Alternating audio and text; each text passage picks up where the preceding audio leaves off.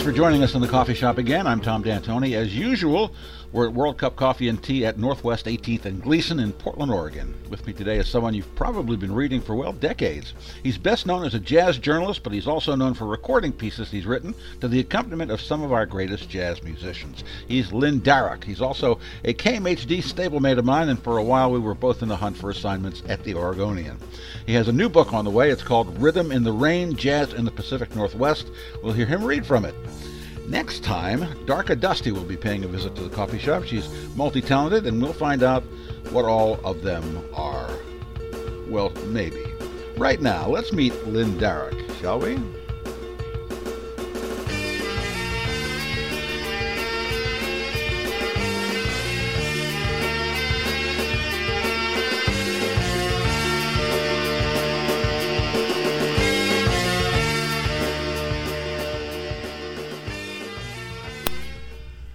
Welcome to the cupping room. That's what this is. Oh, yes. Well, good. Thanks, yes. Tom. It's great to be here. Thank you. That's a coffee shop term, cupping room. All right. Well, yes. I didn't know it, but they do. I've heard of cupping. Yeah, but they do things with those in here, and generally always somebody either thinks it's Chinese medicine or sexual. Well, here we are, two writers. Yes, indeed. Why, this should be really boring. No. We've distilled everything down to a few precise words, Tom. At least it's better than doing a TV story on a writer. That is impossible. I tried to do one on Richard Goldstein one time. Mm-hmm. Richard Goldstein? Is that his name? The detective guy from Portland? No. Meltzer. Richard Meltzer. You know Meltzer? Oh, Meltzer, yes. Yeah. You know, I guess he's still in Portland.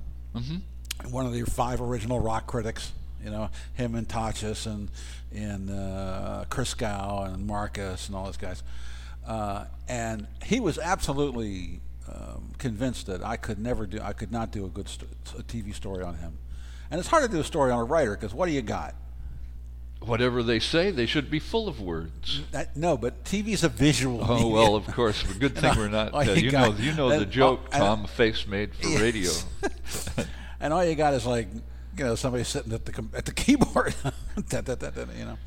Anyway, but he was actually happy with what we did, so we don't have to worry about that. Good. No, we're just here, and no one will see us. Yes. That's the beauty of radio, too, isn't it? Yeah.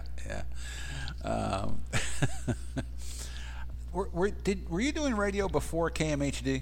No. In fact, I've only been doing radio for 7 years, so I'm a rank amateur compared to professionals like yourself. Yeah. They brought both of us in over there right around the same time.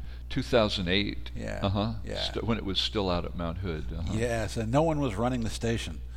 It was rudderless at that point, let's say. But I've always loved radio. I could tell you a little story about why I love radio. Go ahead. How about that? Yeah. It's all because of Uncle Bob's squirrel cage. Yes, that's right. It all started when I was in 1st grade, and every morning I'd march around the kitchen table listening to Uncle Bob's squirrel cage on the radio, just like Mom told me to. Wait until the marching song's over, she'd say, and then it's time to leave for school. Don't be afraid. Just listen to Uncle Bob and march until it's time to go. And so they'd leave for work, and I'd march every day with Uncle Bob, who played his theme song at the same time always. And I wasn't afraid, left alone for what seemed like hours, because Uncle Bob was with me, and I could count on him, and every morning, listening to his voice, I'd enter his little theater of the mind, his voice inside my head. So every morning there I'd be marching in Uncle Bob's squirrel cage until the song was over, and I'd march right out the door on my way to school. That's why I love radio. And in thousands, and you might have been one of these, of small towns across America in those days, before the moving image, yes. Damn TV took over completely, countless Uncle Bobs were given rhythm to our lives and safe haven for those in need. And all together, we were marching in Uncle Bob's squirrel cage every day, all across the USA.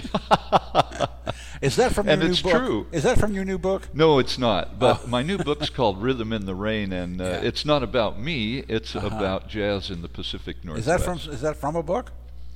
No, it's just one of the stories that I tell, usually with music. I like to do that one with the Yeah. Art Blakey Blues March, Oh, nice. which is about as close as my memory gets to what I had heard when I was 6 years old. Yeah, I was greatly influenced by a couple of people on the radio also. And I always say that if I had had my choice, I'd have just played music on the radio my whole career, Ha! and the hell with the rest of it. And not go to TV, huh? Nothing. Yeah, I was very, very. I always say, I never met a mic I didn't like. That's good. And That's good. as a matter of, it's a coincidence that you should talk about Uncle Bob, because last week on my KMHD show, I played the Madison, which Yeah. was a dance in the 50s, Right. and then I played a parody of the Madison that had been recorded by one of my favorite morning DJs, or my favorite morning DJ, when I was about 6 or 7 years old, a guy named Jack Gale, and it was called The Medicine. And if you remember, in the original Madison, there was a guy giving directions about Yes, what to do next. how to do, the and moves. Matter of fact, that was a guy named Eddie Morrison, who was also a Baltimore DJ. And and instead of giving dance directions, Jack Gale told people to take certain patent medicines. Good, yeah. Take a Dristan powder and do this. It was anyway. So it was very funny when I was a little kid, and it's actually still kind of funny. But yeah, those things stay with you. They just stay with you. Well, absolutely. One of the thesis of my book is that the landscape and the kind of communities that grew up in this landscape here have shaped the kind of music and shaped the kind of musician. Yeah. And that, of course, in jazz is reflected in how and what they play. So, you growing up in Baltimore, clear on the other coast, Yeah. a very different place I'll from say. out here. You've been here a long time. Yeah. A lot of musicians have moved here, starting in the 40s and, actually in the teens when Jimi Hendrix grandparents were stranded in Seattle when their vaudeville troupe broke up, and that's how Jimi Hendrix came to be born and grow up in Seattle. Anyway, so, the people have come here, but those who stayed are the ones this place really appealed to. It's isolated. It's far from the centers of power, and you're not likely to become nationally famous if you stay Yeah. in the Pacific Northwest. And a lot of people have come here and found it congenial. I think of Bill Frisell Yes. up in Seattle, and Right.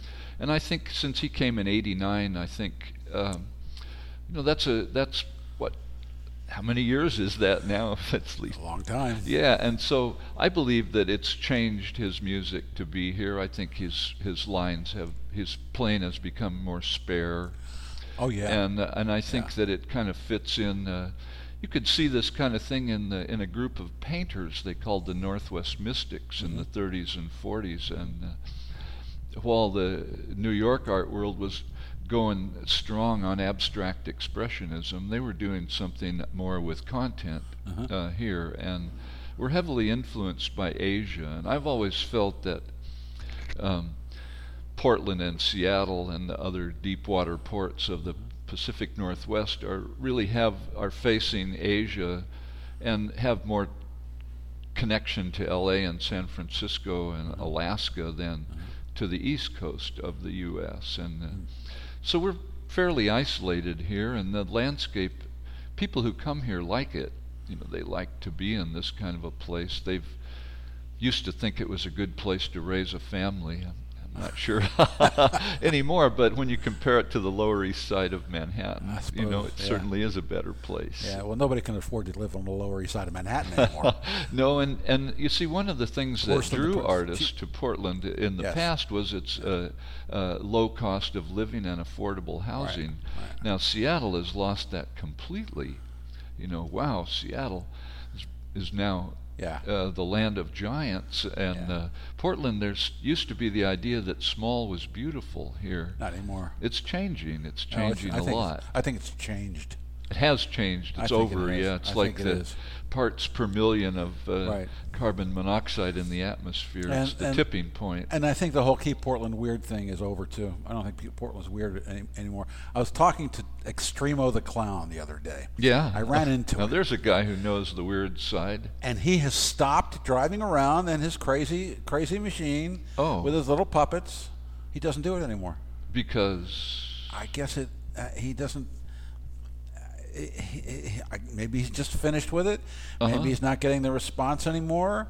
But that was so indicative to me of how Yeah. Portland is not the place. Certainly is not the place I moved to in '97. You know. Yeah, Are you that's from here? yes, from the Pacific Northwest. Where? Yeah. Well, I was born in Vancouver, spent my first 10 years there, Uh-huh. and then I lived in Corvallis until I was 18. Wow. Went to Lewis and Clark College before I went back east for grad school. So, and then I came back here in the mid-70s. Uh-huh. And that was the all back to the land time, and Yeah. that drew a lot of people to the area. And Yeah. I built a house up in the gorge and lived up there. We called ourselves gorge rats, and because we were living on commodity food and little jobs we could get, Wow. picking ferns in the forest for the forest. Goddamn hippie. No kidding, yeah, no kidding. Counting fish at the dam. Wow. And all those little things there, and riding into town with my friend Larry Whitney, who was a drummer in a jazz band, and that was the time of the heyday of the Jazz Quarry, the late 70s and early 80s, and the Jazz Quarry was on Jefferson, where now Sky Place, a condo building, is going up. Jeez. They named it after Eddie Weed's trio, the Sky Trio, that used to be the house band at the Jazz Quarry. That's And I mean, the history here is great, and one of the things that's nice about the Pacific Northwest approach to jazz is it still honors its history. I mean, we can get into the fact that, as Barra Brown says, it's actually the worst thing we could do to tell people we're a jazz band these days. I know. But nevertheless, those who are playing it, Christopher Brown, he's certainly connected up with the history through his father, Absolutely. Yeah. who, was raised himself by those older men on Williams Avenue Yeah. who were here Yeah. in the 30s and 40s. Yeah. Yeah. And so before the Jazz Quarry was the Jazz Quarry, it was another club called the Mural Room. And Mel Brown had his first professional job there at age 17. Playing behind a stripper? The strippers were one of the acts. I've heard that story. Yeah, Yeah. Marianne Mayfield, a singing bass player, was was the leader of that band. And in it was a famous Portland piano player named Julian Henson, who actually, when he lived in Seattle in the late 30s, early 40s, taught Jimmy Rolls. Really? Yeah, and so Wow. you kind of see, I mean, a lot of famous people came from here. Mildred Bailey, Bing Yeah. Crosby, Yes. Quincy Jones. Yep. Yeah. Ray Charles spent 2 years in Seattle, very formative years. And as he said, in Seattle, I became a man. So, this has been a really rich place for the Yeah. music, but it's changing, as you say. Absolutely. Yeah. Fast. Yeah. It's there was a time, and I guess it's still to a certain degree, because I'm 2016 will be my 19th year here. Yeah. So I mean, I have some perspective, not as long as yours, but it seemed like a lot of the greatest players didn't play here very much. They made their money on the road.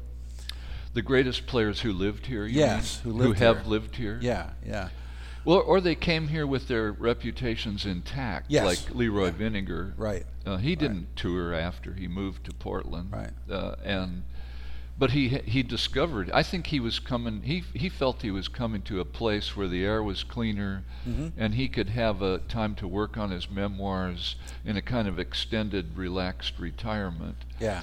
But then he found a whole rejuvenated career here. Right. And he became the revered elder of a large group of people, including Alan Jones. And it's funny how he touched so many people outside of jazz. There was a guy here. The comic book, the Pander brothers made that wonderful graphic illustrated magazine about Leroy. Yeah. And there was a cat here named Pete Ho, who changed his name to Pete Miser. Because you really can't be in a hip hop band with the name Ho. Right. Okay, you just can't. And he had a band here called Five Fingers of Funk. Yes. And he moved to New York. Remember that band? He moved to New York and has done very, very well for himself. But I ran across in a Goodwill the other day an LP, which it looked like it was done just around the time he moved to New York, or just after he moved to New York, in which he sampled Leroy Vinegar in a hip hop tune. Good. And was proclaiming it, proud of it. So Yes, that's true. And others have come here and had a big impact on the local scene. Dave Frischberg also. I mean, he was kind of jump-started Rebecca Kilgore's national visibility, I would say. So there are many others, of course, and most recently George Colligan has stirred up a lot of activity, and Daryl Grant before him.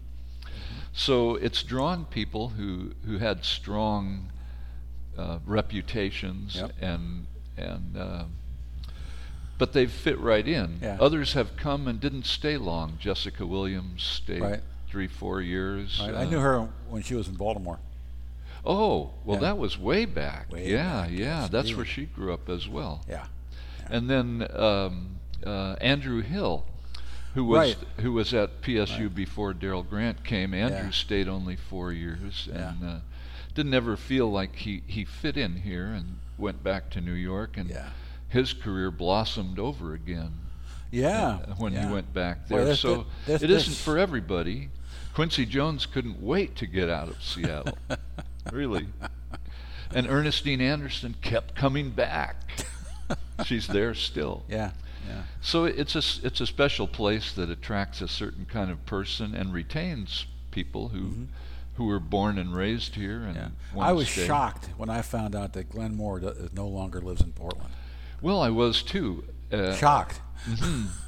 There's one guy I figured he was in it for until the end. Well, he's lived a lot of places. He lived in New York City.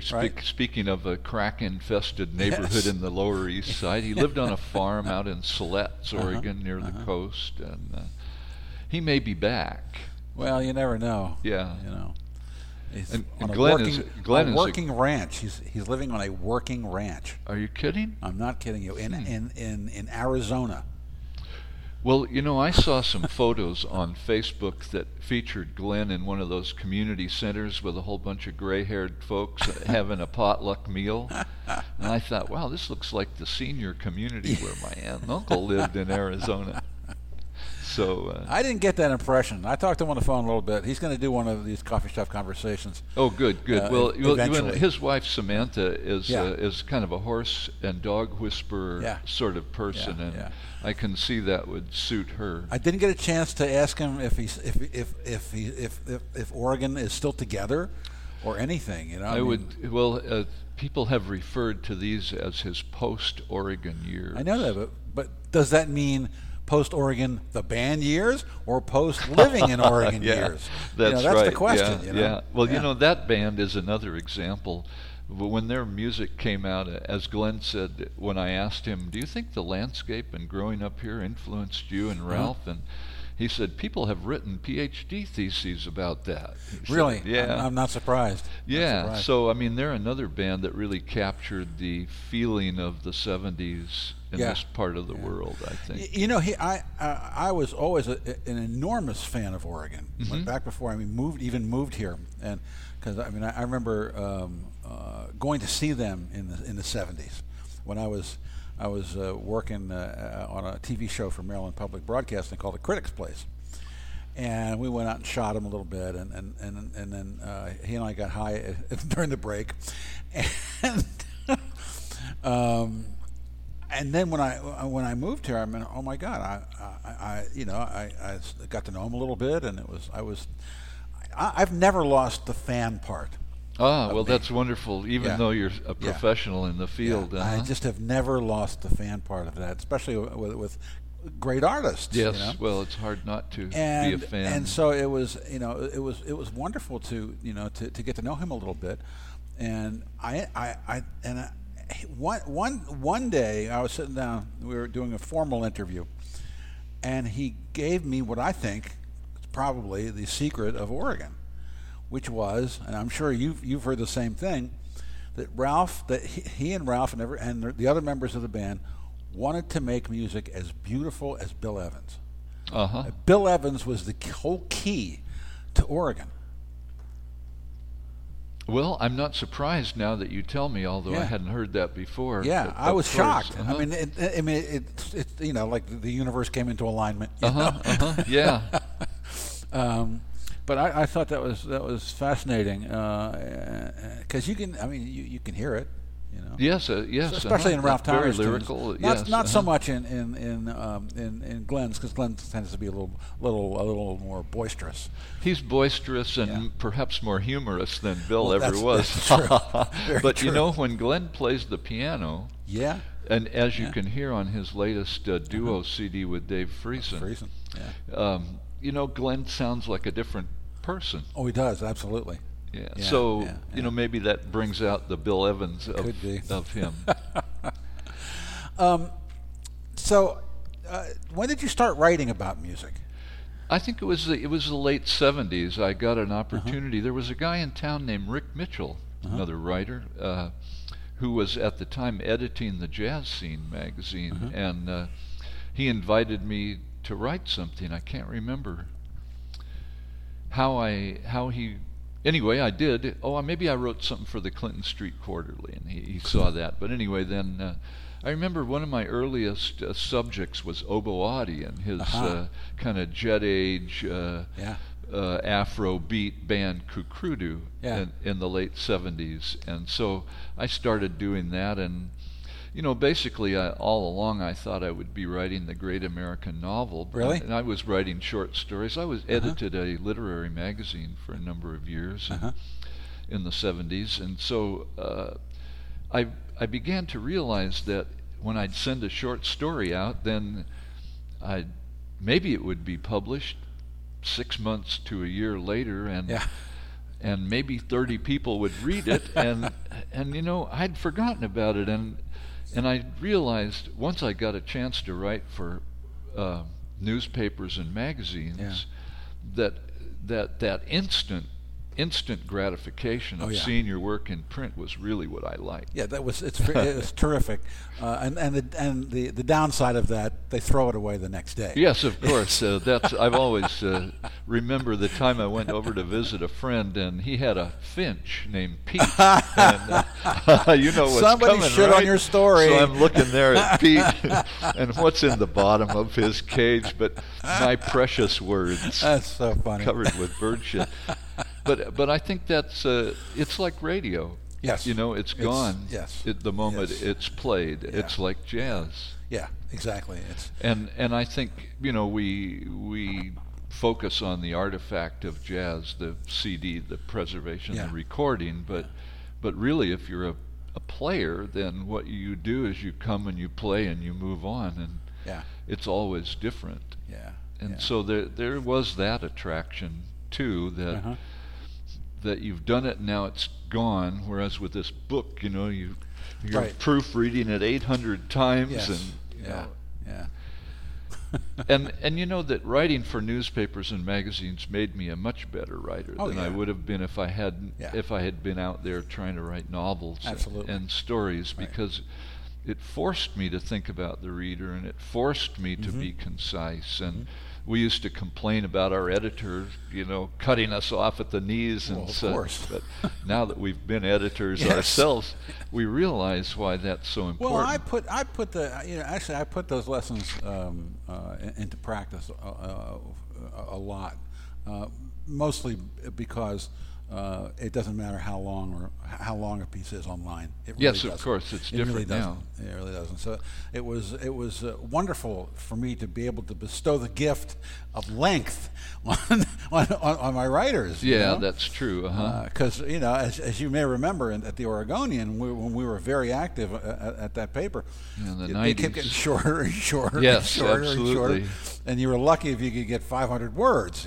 Well, actually, yeah, 412 Yes. was exactly what I was shooting for. Now, when did you start at the Oregonian? Well, I started writing for what they had was a Northwest magazine. It was a Sunday insert, full color, and I started writing for them in '82. Wow. And then in '88, I started writing for the Daily. Yeah. And shortly thereafter, Marty Hughley became the the music critic and gave the assignments, and Marty made it possible for me to write quite a bit. Yeah. So it's always somebody who gives you an opportunity. I've always been lucky to get opportunities, but I realize that it's always just luck that gets them for you. Of course. Right place, right time. Yeah. Hang out with the right people. Whatever. Right. It's the same in music. Yeah.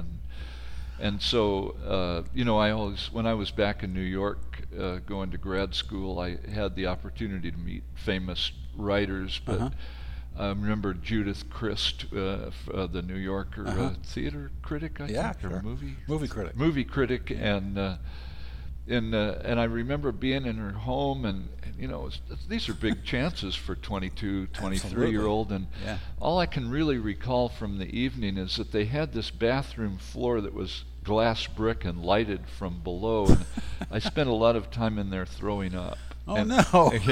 With some Cuban meal I'd eaten before, but I didn't get invited back to that blew place. my chance. And Generally, I found out I've learned that if you throw up in someone's house, they don't invite you back. Exactly. Well, I cleaned it up. Doesn't matter. So anyway, you have lots of opportunities. I've just been lucky. Yeah. Well, luck. Obviously, luck has a lot to do with it. When I landed on these shores in '97, of course, I had already had a long career in Baltimore. Right.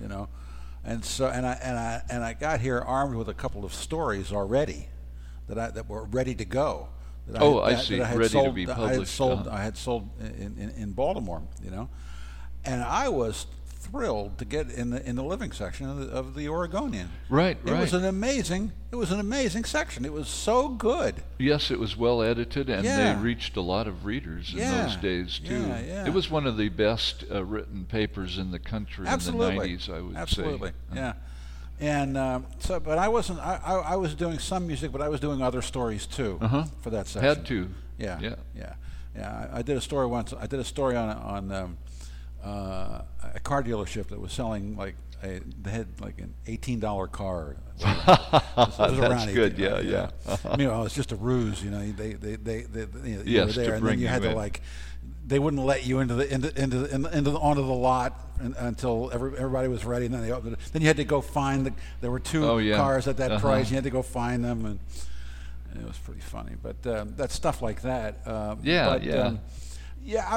always thought that you and I had completely different styles, but that in the paper they kind of complemented each other, because you're the more studious, analytical, and I'm just wild and all over the place. Well, not necessarily, Tom. Certainly, so. you have studied and know a lot, I don't know way anything. more than me, as a matter of fact. I don't think so. You may not display it. I don't think I do. It's kind of like radio too. Each radio host has his or her different approach, and you don't want to listen to the same guy all day long. Yeah. So That's variety true. is That's good, true. and let 1,000 flowers bloom. Right? That's what we grew up believing.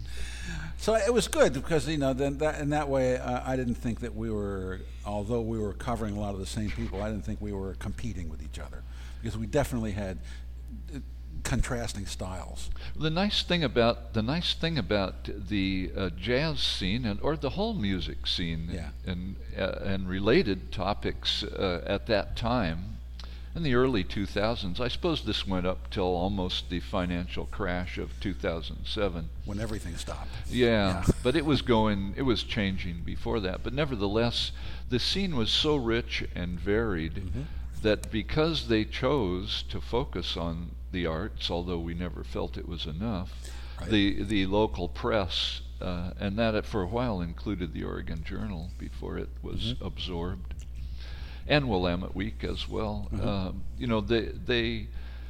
There was a lot to cover, and there were a lot of different aspects of the scene, and it changed over time, and it was really a rich scene. It still is today. It just isn't covered in the same way it used to be. I'm not so sure it's as rich as it used to be. Has changed, you think? I think so.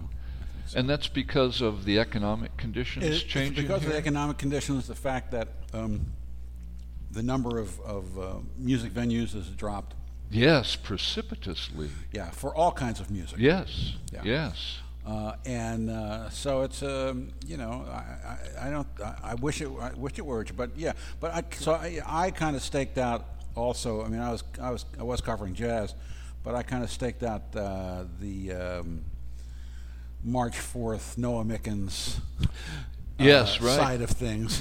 Yeah, well, that's the party music, and Yeah. you've always favored the New Orleans And New guys Orleans stuff, as yeah. well, Yeah, that's there's another rich field, and the March 4th marching band is another example of some homegrown Absolutely. kind of thing that has Yeah. had national appeal. Yeah, and yeah. I believe they tour a lot, don't they? They're always on the road. Yeah. Always on the road. They needed a new bus, and they got $30,000 like that on Kickstarter. Yeah, they've got a lot of fans, They don't have they? an enormous amount of fans. Well, there's something that all musicians, all entertainers can learn from those people, Yeah. and that is, Yeah. march the people into the gig. Yes. Really. Yes. Spectacle is big. Oh, very. Spectacle very is big. important. Very big. Audience engagement. Yes, and scantily clad women with hula hoops helps. That helps a lot. Yeah. I was going to say dancers are good. Yes. So, okay, did you bring something to read? Well, I can read a little bit, but haven't we gone too long? No. Oh, okay. So how about I read? Duke Ellington was. This is fairly short. Duke Ellington. Length doesn't matter here, okay? Okay. Well, yeah. All right. So Duke Ellington was had an interesting relationship with Portland over the years. He first came in 1933, and at that time he was traveling in his private rail car. And so when I learned about this, it was always in my mind. I had this picture of these Pullman cars that they were in. And then one day I was walking on Southeast Ivon Street down there near where the Opera Building is and everything. And there were 3 Pullman cars on siding. So I had this whole image of Duke Ellington in Oregon, because this is where he wrote the song Warm Valley. Yeah. So here's the story about that song. I call it Freedom Ride Through a Warm Valley. I dreamed I saw Duke Ellington, alive as you or me, in his private rail car on a siding near Ivon Street. Hey Duke, what'd you find? I asked when you came to Oregon. A warm valley, he answered, and people who opened their hearts to me. So every time I pass 3 old Pullman cars on that siding in Portland today, I remember all the times Duke was in a dangerous Oregon country, and the beauty in the song Warm Valley, his reverie of ease inspired by this landscape. In 1934, he was traveling like the president, he said, in 2 private sleepers and a 70-foot baggage car, rented to tour with dignity a country segregated at that time by race. We commanded respect, he said, of the 20 black men traveling in private rail cars, just like the president. Heading out of Portland along the Willamette River, Duke gazed at foothills of the Cascade Mountains and saw a woman reclining there, free and easy, her warm valley so welcoming, he said, that he sketched the contours of her body in sound. In Spanish, they translate the title as Valle Amoroso, Valley of Love, where he dreamed the sound of a woman's body. And Duke was free to dream, you see, when he was traveling like the president, a private man in the majesty of a private rail car, where he was free to think of music only.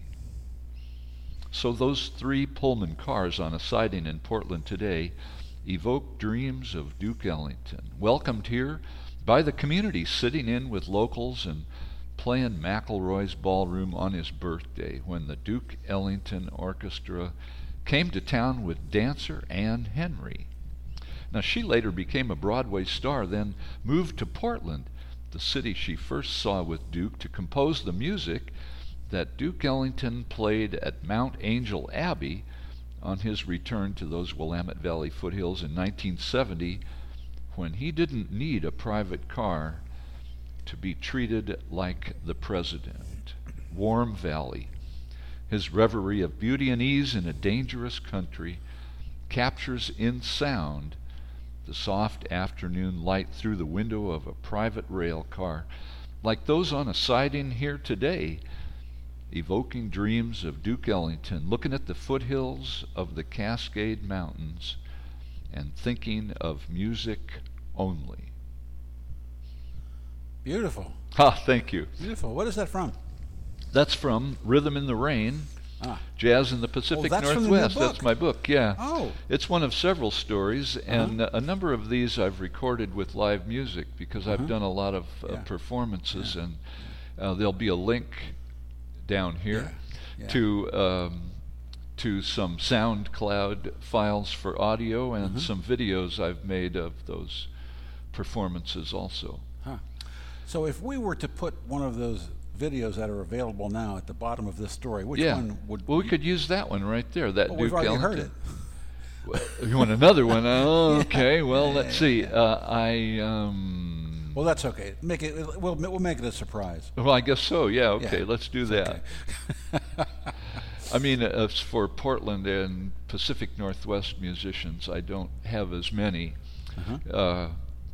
I have great stories, audio versions about Warren Bracken, Nancy King, Jim King. Pepper. Wow. But I haven't made videos. Talk of about those. rich material for No stories. kidding. Yeah, Jim Jeez. Pepper. Now, we haven't Yeah. even touched on Jim. Right. Or Nancy. And Nancy Yeah. as well. You know, what are these? These are the great, the giants of the Pacific Northwest jazz scene. Right.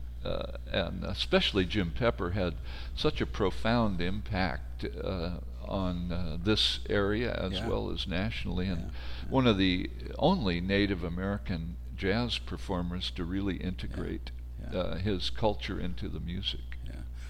You know the Nancy King, Ella Fitzgerald ghost story? You've heard that one, right?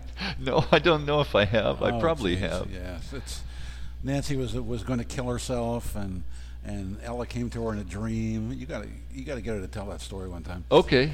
And and convinced her not to kill herself. Oh, and so well, good. She told me this in a little diner, right? And it was like she was telling me for the first time. And she like would tap my hand, and she she personalized it. Yeah. So as if to tell me, don't ever think about killing yourself, because Ella Fitzgerald was so inspiring to her in this dream, and she didn't kill herself, and so she finishes the story, and the waiter comes by, and she goes, "Just told me Ella Fitzgerald's story." It was like she was telling it it was like she was telling it for the first time. Yeah, well, that's a performer, isn't it? Well, that's what I mean. Beautiful, Yeah, I think I made that point in some piece I wrote. That's like, oh, this is how she can be great every time she sings. Yep, that's right. Yep, you gotta live it all over again every time. Yeah, it's really true. Isn't that weird? It is. Oh, Nancy King. Oh, If we could do that as writers, then how much better we would be, huh? Well, I always wonder when am I repeating myself and when am I not? So when is that book coming out? Yes, indeed. In fact, we can include a link for pre-orders. Hey, yes, for that. February All right. 2016. All right. Good. Yeah, good. Thank you. You gonna do some release gigs? Yes, Wednesday, the 24th of February at Classic Pianos. Oh, nice. A performance, a reading, and a book signing. And who's playing? Who's playing? Tom Grant's going to play with me. Very Tom good. has a beautiful piece in this book about Jim Pepper because Tom worked with Jim. In fact, Jim was the guy Jim and Ron Steen dragged Tom out of the high school teaching job in Mill City, Oregon, and brought him to Portland again, where he became a jazz player. Wow. I think one of the great losses is that Jack Barry never got to finish the Jim Pepper book. Yes, someone should finish that. Someone should finish that. Yes, Yeah. that's a pretty important book. Yeah. And Jim was what did Gordon Lee call him? The brother I never wanted. Yeah. But That's but funny. He had a profound impact on Oh, Gordon's yeah. music Yeah, and yeah, his yeah. concept and everything. Yeah. And Glenn Moore, Glenn worked with Jim. Sure. They were in the little band, touring band sponsored by the Oregonian called the Young Oregonians when they were in high school. Yep. Touring the state of Oregon, and Jim would do two dances during the show. One was a tap dance in a tuxedo. Yeah. Then he'd change into full tribal dress and do I don't know which of his heritage Kaw or Creek that he performed, but he would do a Native American dance as well. Wow. Oh man, I miss Jack Barry. Yes, You know, and Jack when Jack was another important person Absolutely. who helped to chronicle, Yeah. and he was an archivist at OPB as Yep. well. Yeah, when he started writing for Oregon Music News, I'll never forget, because I worked with him at OPB. Oh, I And, see. And got to know him a little bit. I really didn't know anything about him before that because he had stopped writing, years and years before that. Yes. Before I got here. Right. And I didn't realize how great he was, and I asked him if he was interested in writing, because I knew his history by then, and he said, yeah, I want to write a piece on Oregon, right, the band. Yes, I remember reading that one. And I got it. I'll never forget. I just sat there and went, "This is why I started Oregon Music News." Oh, wonderful. This is it. This is the reason. And I valued every word he ever sent me. What a guy. He was so funny. Very funny guy. I remember I remember him showing me reviews he wrote, movie reviews he wrote for the Oregonian, and he was scathing. He was hilarious. And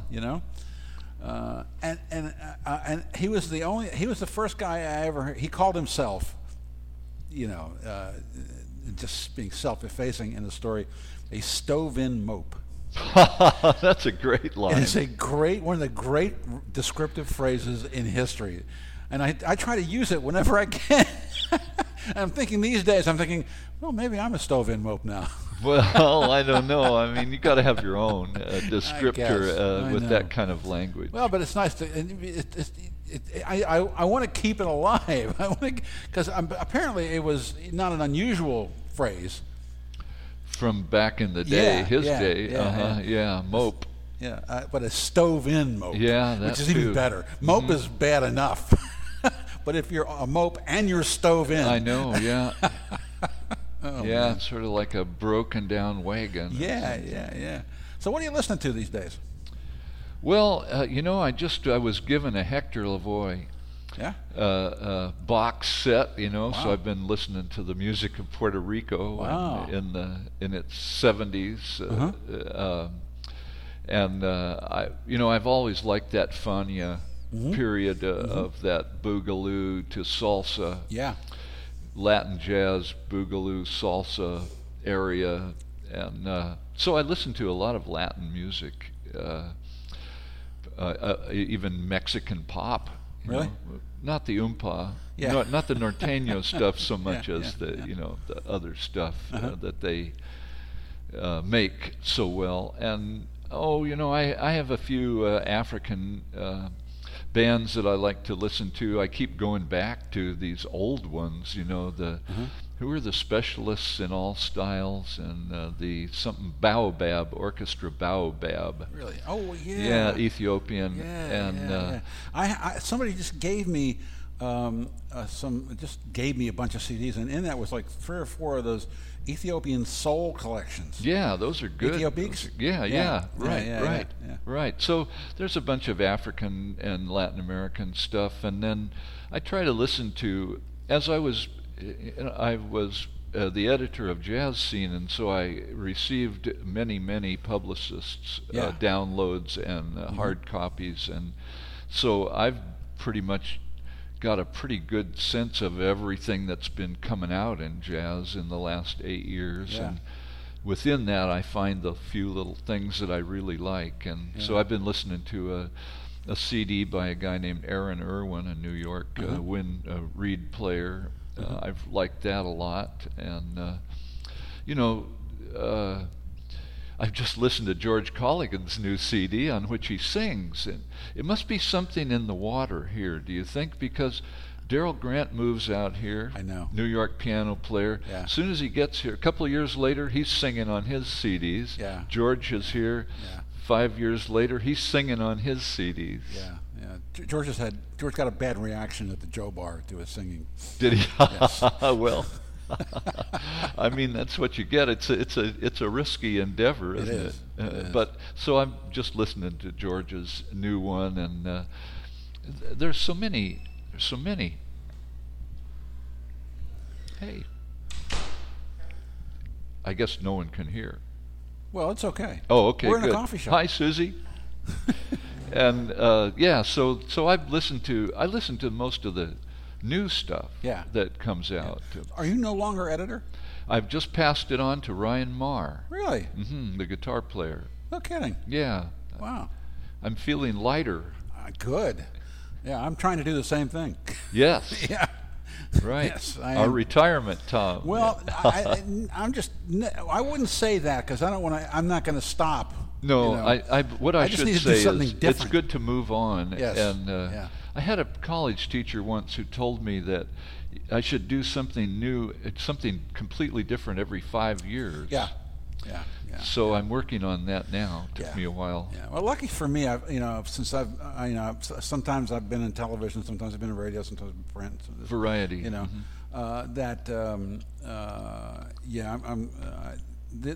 there's always something else to go to. Yes, You know, yes, you know, yes. Always more to learn. And you know, we're both having fun with the radio. And more software to learn, Tom. Yes. Anytime you want to do something new, hey, here's a new program. It's true. Well, listen, thank you so much. This You're has welcome. been fun. My pleasure, Tom. And, you know, what a good time we had. Yeah. Okay. Thanks. Bye.